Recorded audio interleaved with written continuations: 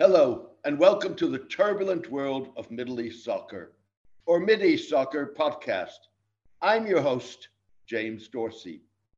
Temperatures in northwestern Saudi Arabia, on average, seldom, if ever, drop below 8 degrees Celsius, except in the 2,400-meter high Sarawat Mountains, where snow falls at best occasionally. However, that hasn't prevented Crown Prince Mohammed bin Salman from envisioning Saudi Arabia as competing for winter sports tourism. The kingdom would do so by including winter sports in Mr. bin Salman's $500 billion Neom Fantasia, a futuristic new city and tourism destination along the Red Sea in a mostly unpopulated part of the kingdom. In the latest mind-boggling NEOM-related announcement, Saudi Arabia's Olympic Committee said it was bidding to host the 2029 Asian Winter Games in the city, essentially still a project on paper that has a science fiction feel to it in a country that has no winter sports facilities and whose plans so far envisioned only ones that would be indoors.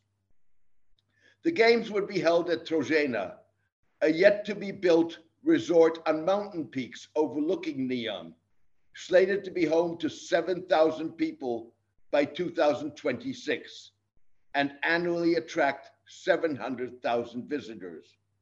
Trojena would be the Gulf's first outdoor ski resort.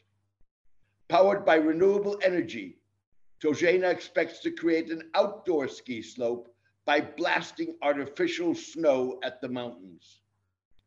Plans for the resort also include a ski village, luxurious family and wellness facilities, the region's largest freshwater lake, and an interactive nature reserve. Trojena would also feature a yoga retreat and an art and entertainment residency.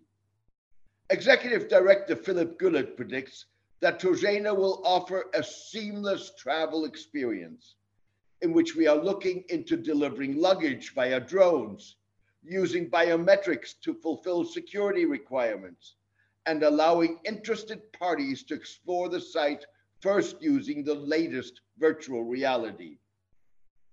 In Mr. Gullett's anticipation, visitors will be able to scuba dive, ski, and hike or climb all on the same day.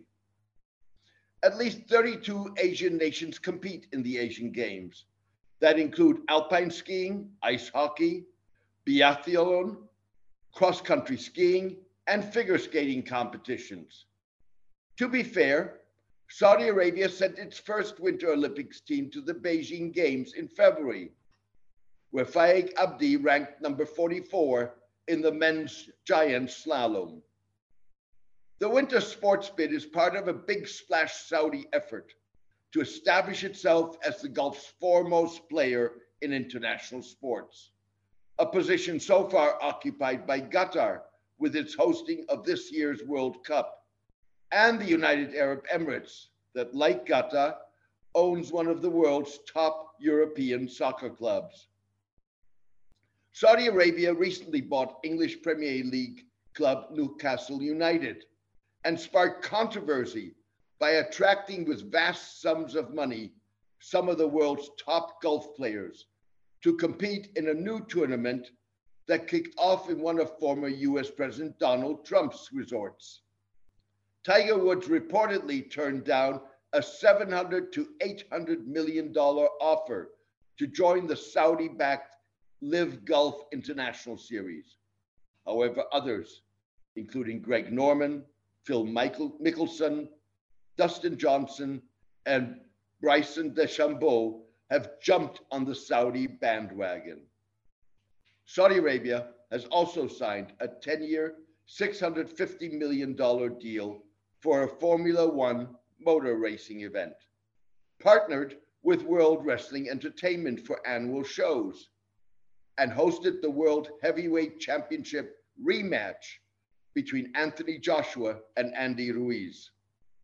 Less than a year after signing with Qatar-owned Paris Saint-Germain, soccer superstar Lionel Messi has emerged as the tourism ambassador for the Saudi Red Sea port of Jeddah. Families of activists and dissidents imprisoned in Saudi Arabia unsuccessfully tried to persuade Mr. Messi not to engage with the kingdom. If you say yes to visit Saudi, you are in effect saying yes to all the human rights abuses that take place in modern Saudi Arabia, they said in a letter to the player. A Saudi national and former Twitter employee is currently on trial in the United States for spying for the kingdom on Saudi users of the social media platform. Arish Al-Sadhan said the information potentially provided by the former employee may have led to the arrest of her brother, Abdurrahman Al-Sadhan, because of his satiric social media posts. Mr. Al-Sadhan was tortured and sentenced to 20 years in prison. Saudi officials killed journalist Jamal Khashoggi in Istanbul in 2018 in what the kingdom has said was an unauthorized rogue operation. However, others, including US intelligence, assert that it was anything but.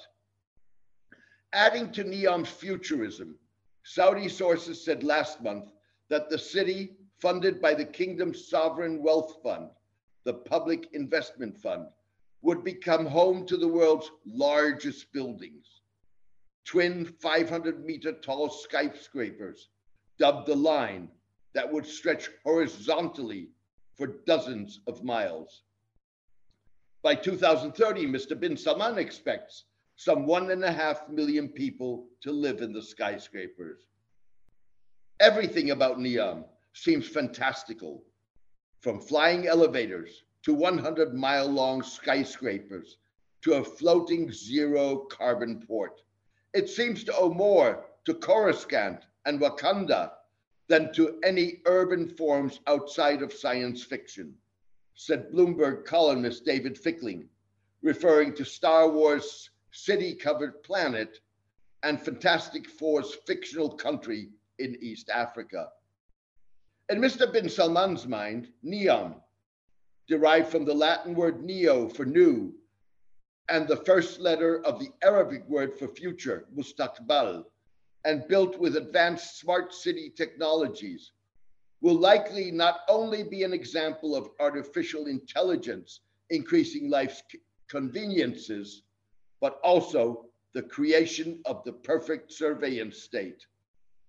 Speaking to Bloomberg in 2017, Mr. bin Salman envisioned residents and visitors managing their lives with just one app, NEOM.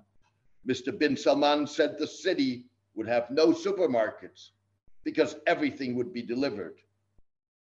Everything will have a link to artificial intelligence, to the Internet of Things, everything. Your medical file will be connected with your home supply, with your car, linked to your family, linked to your other files, and the system develops itself in how to provide you with better things, Mr. bin Salman envisioned. Today, all the clouds available are separate. The car is by itself. The Apple Watch is by itself.